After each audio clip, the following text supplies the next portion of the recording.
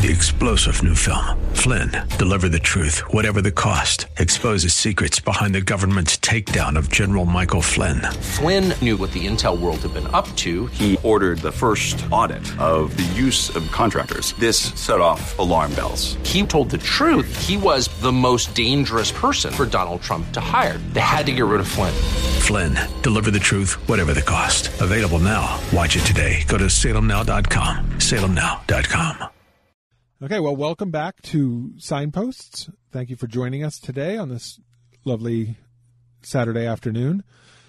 And in the first half hour, we've been talking about prayer. We've been talking about an initiative that is being spearheaded by the president of Salem Media, where he really wants to dedicate a major chunk of time on the radio to pray for the nation, to pray for where we're at as a nation, to pray for the immigration policies that we're looking at, to pray about Trump, to pray about hurricane, these areas that are getting hurt in the nation. And it gave us both pause. We weren't expecting that. It wasn't our plan today to talk about this, but it was really interesting when we were brought in by the station manager to talk about perhaps Pastor Boylan, my dad, my co-host here today, praying, having a time every day to pray on the radio and being part of this 190 station community prayer. And so what that has dovetailed is our topic, but in a different way, because now we're talking about some of the instances where God really showed his hand in my dad, Pastor Boylan's life early on, that gave him some of those strengths later on to know that how he works.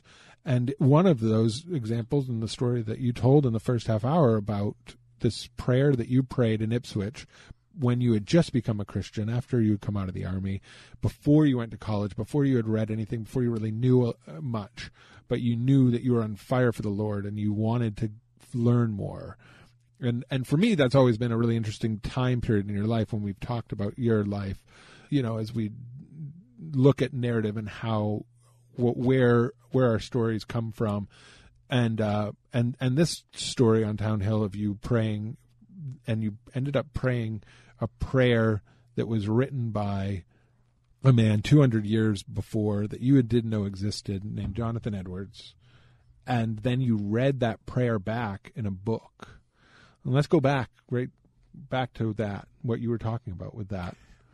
Well, think about what we're doing on Signposts. We end every minute. If you have heard us during the week, I give a 1-minute spot every day and end with, I'm Pastor William Boylan. This is an American signpost. Now, Jesus is really the signpost. The Bible can't be more clear. Lift him up. Let him be seen. Look to him. Look to me, all ye. This is really talking about Jesus as a sign God sent into the world or planted in the world so we can find our way. He is the way. And he says, if you want to go the right way, follow me.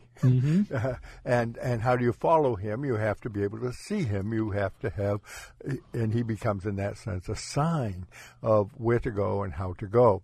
And we've named our broadcast Signpost for a reason, because our fundamental purpose is to lift him up.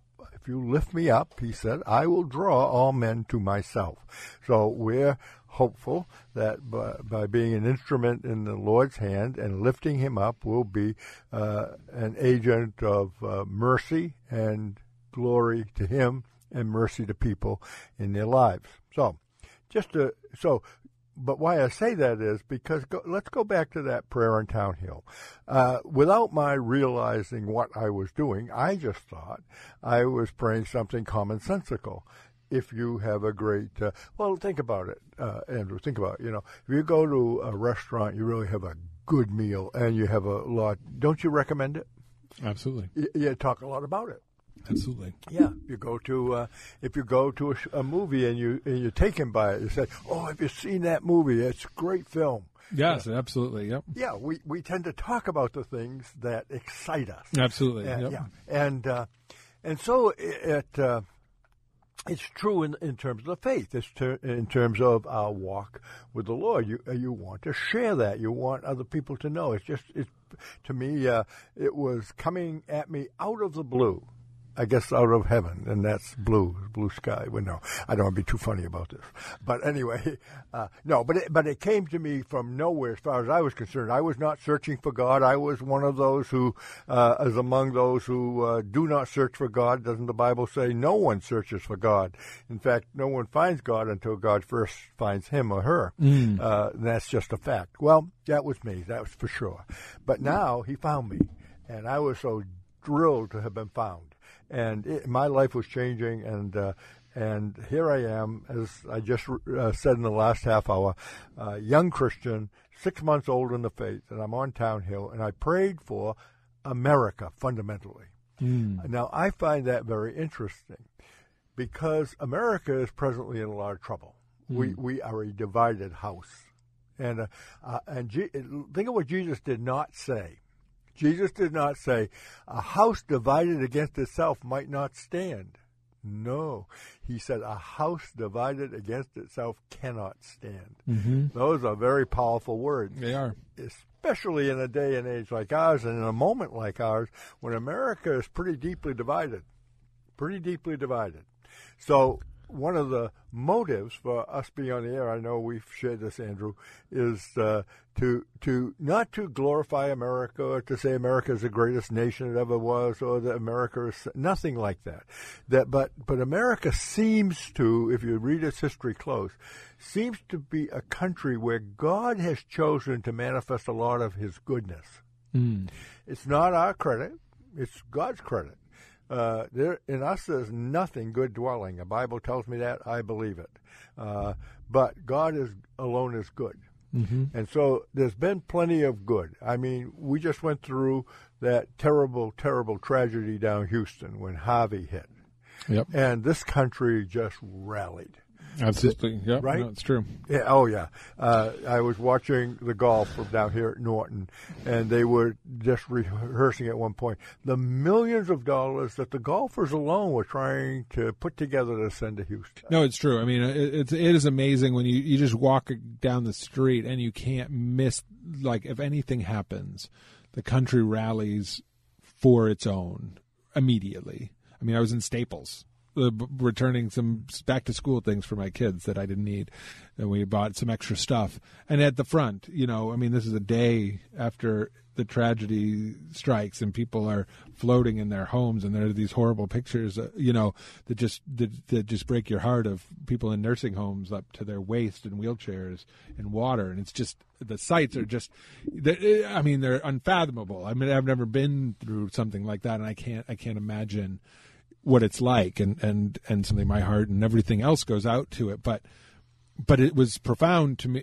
As you were saying that, it made me think, it's true. We move so quickly whenever we really do stand behind each other, when even no matter how divided we are, when when a day later you can, walk into just any store and there's a sign up already, of how to care for and how to take care of your own. We are our own, Texas and Massachusetts and California and Nebraska and Montana, and we are all Americans, and we, when something happens, we stand behind each other and protect each other, and you're right. You kind of hit something profound in that, and there's this undercurrent throughout all of American history of that, whatever it is, that is some undeniable thing that we do. And when you think about it, Andrew, it's not even that alone. There was a tsunami. I lose track of time, but probably 10 years ago, and it was over in Southeast Asia. And as I understand it, the Southeast Asian nations did not particularly rally to help. And President Bush, so it was back in his era, the younger President Bush, sent warships in there. Now, ironically, and this shows you where you can go and the danger of where you can go when you are a divided country and all you can think about is political terms, and you almost treat the people in the other political party as if they're enemies of the state. Right. No, it's true, and it's been happening for a long time. It's tragic. It is. It's a shame. That was the very idea that kept us free, was that we could balance the powers and not let one power go to the top. Right. Absolutely. Yeah. I mean, no, it's true. And now we can the power of free speech and the ability for people to have their own opinions and not be imprisoned for them or become like other nations where they want to hide it. The street. Absolutely, or where they own the airwaves, and we can say whatever we want right now. We can, and we choose. We have a point of view, and we're going to stick to that point of view. We're not going to just arbitrarily throw out nonsense, but technically we could, and we are protected to do that, and that's. It's an amazing thing. It is amazing. And it really depends on caring and loving each other and allowing for this difference of opinion or dispute or whatever it is to be what it is without hating the person who's going that way or holding that point of view.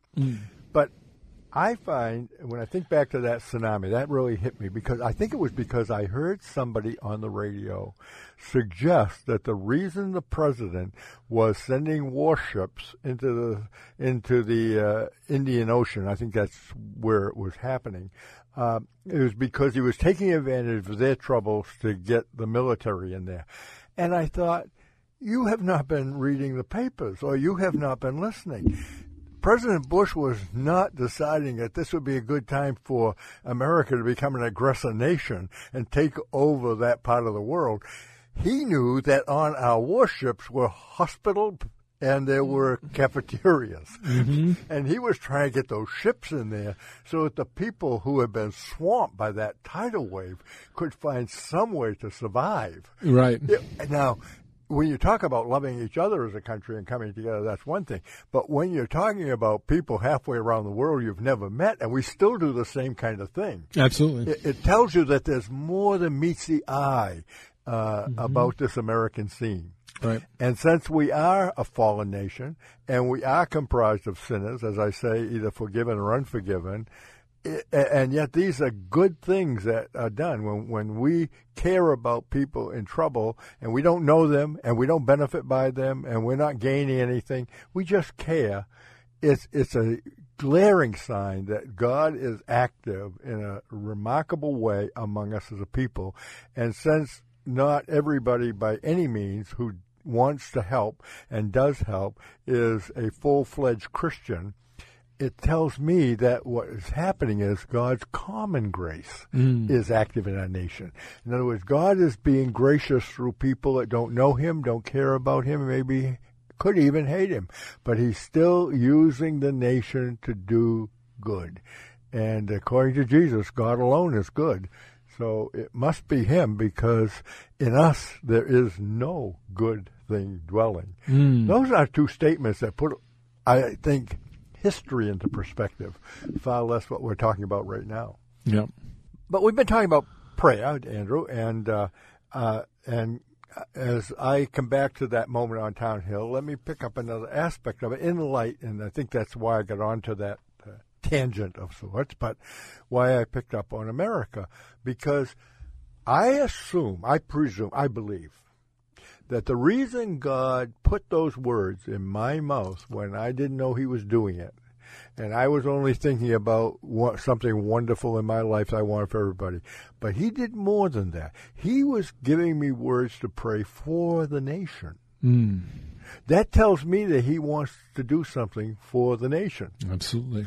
No, absolutely. Right? So I have looked at the American scene with maybe different eyes than others do. I looked at our country, and I was a history major in school, so it wasn't mysterious that I would be taught and then pursue on my own an understanding of the fact that great spiritual awakenings were really let me turn that sentence around.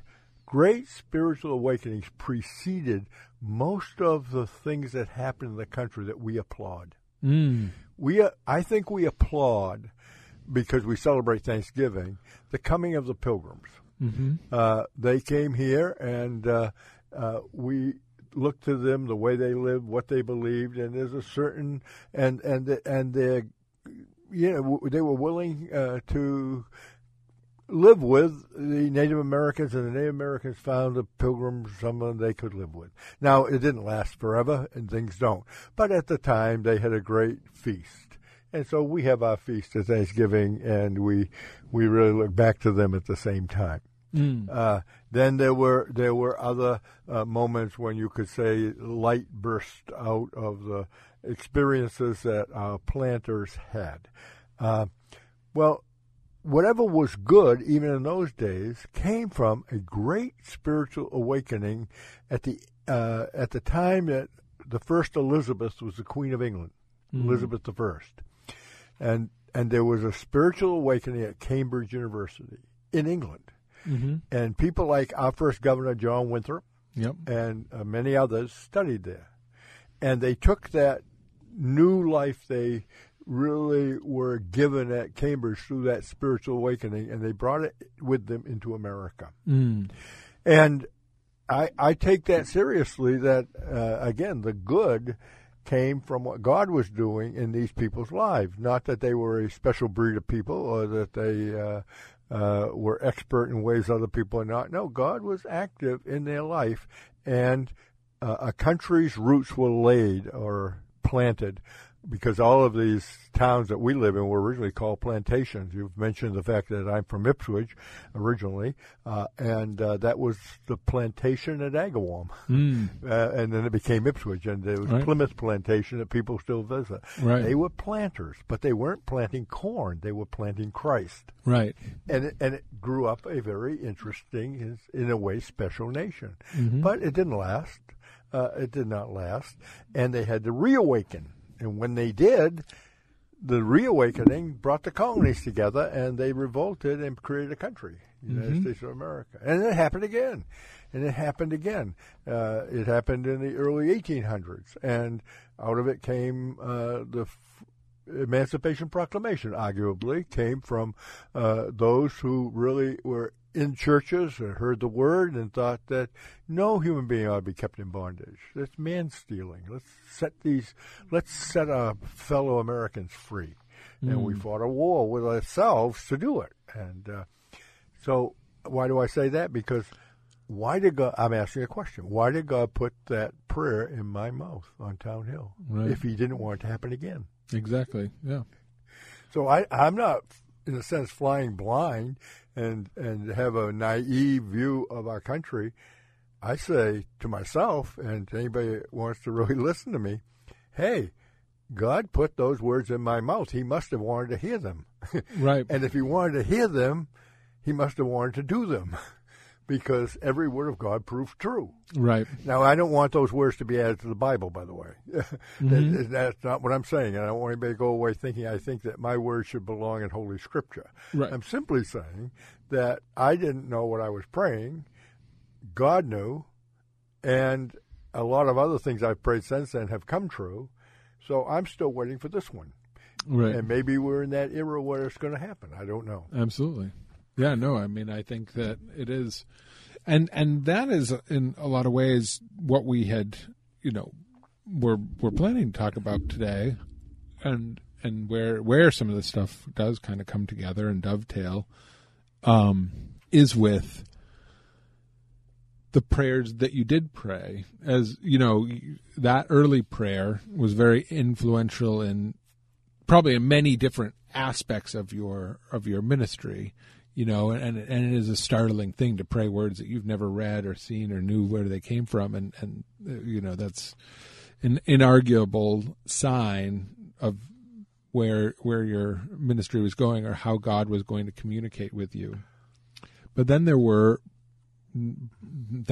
this miraculous season. I know we'll talk about it much more next week, but as we sort of come to close of our half hour, I thought, we could touch on a little bit about where, how you, or really, and to continue with this theme of prayer, corporate prayer within the radio station. As you look at, if you're, you want to, be a part of this prayer chain that they're going to do here at Salem Media, what are some of the things that you've seen that prayer can do? Well, sometimes they answer very spectacularly. In other words, you can see them. We've said a number of times, be led into ministry or being in the ministry. Well, the truth is that when I became a Christian, and even when I went to a Christian college at the beginning, I really didn't have a sense of being called to the ministry. Now, I did have some friends, and particularly a mentor who was urging me to think about it, and for whatever reason, maybe again, the Lord might have put it in that person's mind, said, you ought to think about the ministry. And I thought, well, if you were to ask me about the person least likely to be a candidate for Christian ministry, I would put myself forward. I don't see myself as a minister. But then there was this inkling in me, well, maybe it's true. And then, as I said, I think in the last half hour, my major was history and my minor was government. And I had a professor urging me to go into government service of some kind. He says, we need more Christians in leadership. And I thought, well, maybe I should go for a graduate degree. Maybe I should enroll at BU or somewhere for a political science degree on the graduate level. I was thinking along those lines, but I wasn't sure. I really wanted, and I really did. I really wanted to know what God had planned for my life. Show me the Lord, and I want to do your will. I really have read the Bible now, certainly a number of times, and I certainly believe that unless I'm doing your will, I'm not going to be happy. And I want to be happy, therefore I want to do your will. So it was October, I believe, if I may remember right, of 1965, and I was entering my senior year, and I had to make up my mind. If I was going to go to graduate school, I had to enroll. I had to apply at least. And I was debating whether to apply to the Gordon Divinity School, which trained ministers, or to one of the universities or colleges that trained or at least educated people in political science. And I didn't know. I honestly didn't know. And there was a big pond out back of the student center where I was. And after lunch one afternoon, I started to walk around that pond, and I prayed all the way around. It wasn't a formal prayer, just was me and the Lord talking about me. At least I was raising myself as a subject, but what interested me is, what do you plan for me? I'd like to know because I'd like to do it. And the Lord knew my heart. He knew it wasn't just talk. He knew it was true. I really did want to do it. And I got all the way around the pond, and I was just about back to the student union, and I stopped. And I closed my eyes, because I had been praying as I walked with my eyes open. I didn't want to walk into the pond. But I stopped, and I prayed, and I said, Lord, you have to show me, because I really don't know. And when I opened my eyes, I was standing on a crown of thorns. And it was 1 foot on one side and one on the other. It was not a vision. It was not supernatural. I picked it up. I carried it around. I wish I'd have kept it, by the way. But I carried it around that day, and I said, I guess I don't need to be hit with a 2x4 between the eyes. I get the point. But it wasn't that interesting. Yes. I asked for something specific. I wasn't asking for a crown of thorns, by the way. But I wanted something to show me. And I guess the Lord said, well, given you and what, you really need to be,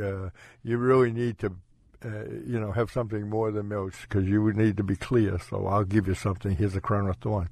And that's what was that really made my decision.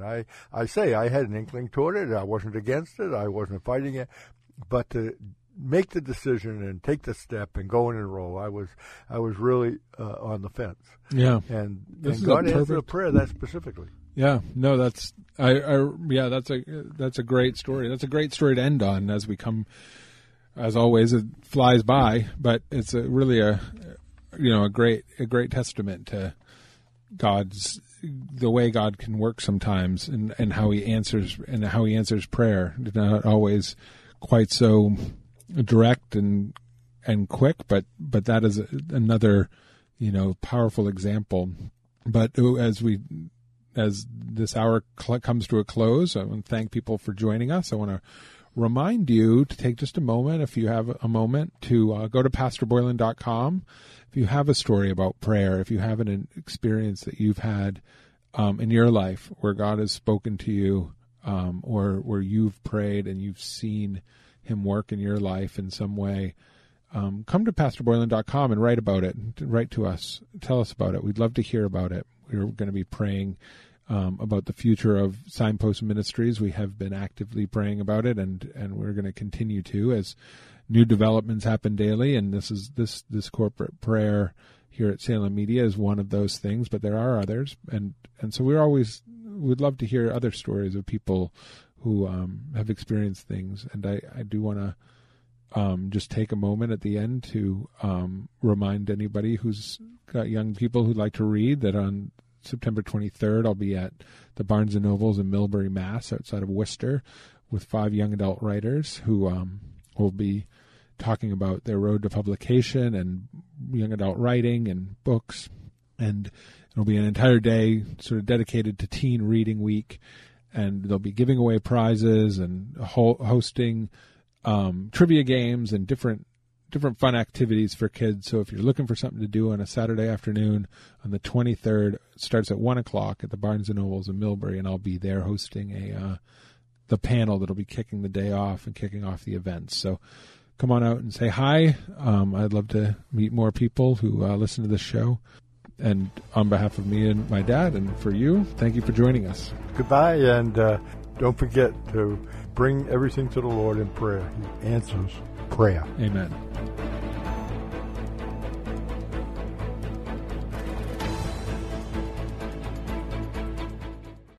Three-star General Michael J. Flynn, head of the Pentagon Intelligence Agency, knew all the government's dirty secrets. He was one of the most respected generals in the military. Flynn knew what the intel world had been up to. He understood its funding. He ordered the first audit of the use of contractors. This set off alarm bells. The explosive new documentary, Flynn, Deliver the Truth, Whatever the Cost, uncovers the facts behind this scandal. Flynn told the truth. He was the most dangerous person for Donald Trump to hire. I find out the worst enemy that I'm going to face in my life is right here in America. They took my assessment and they wanted me to change it. And I was like, I'm not changing it. They had to get rid of Flynn. With in-depth interviews, archival footage, and never-before-seen personal records of the man behind the headlines. I just felt like I was drowning. Flynn, Deliver the Truth, Whatever the Cost. Available now. Watch it today. Go to salemnow.com. salemnow.com.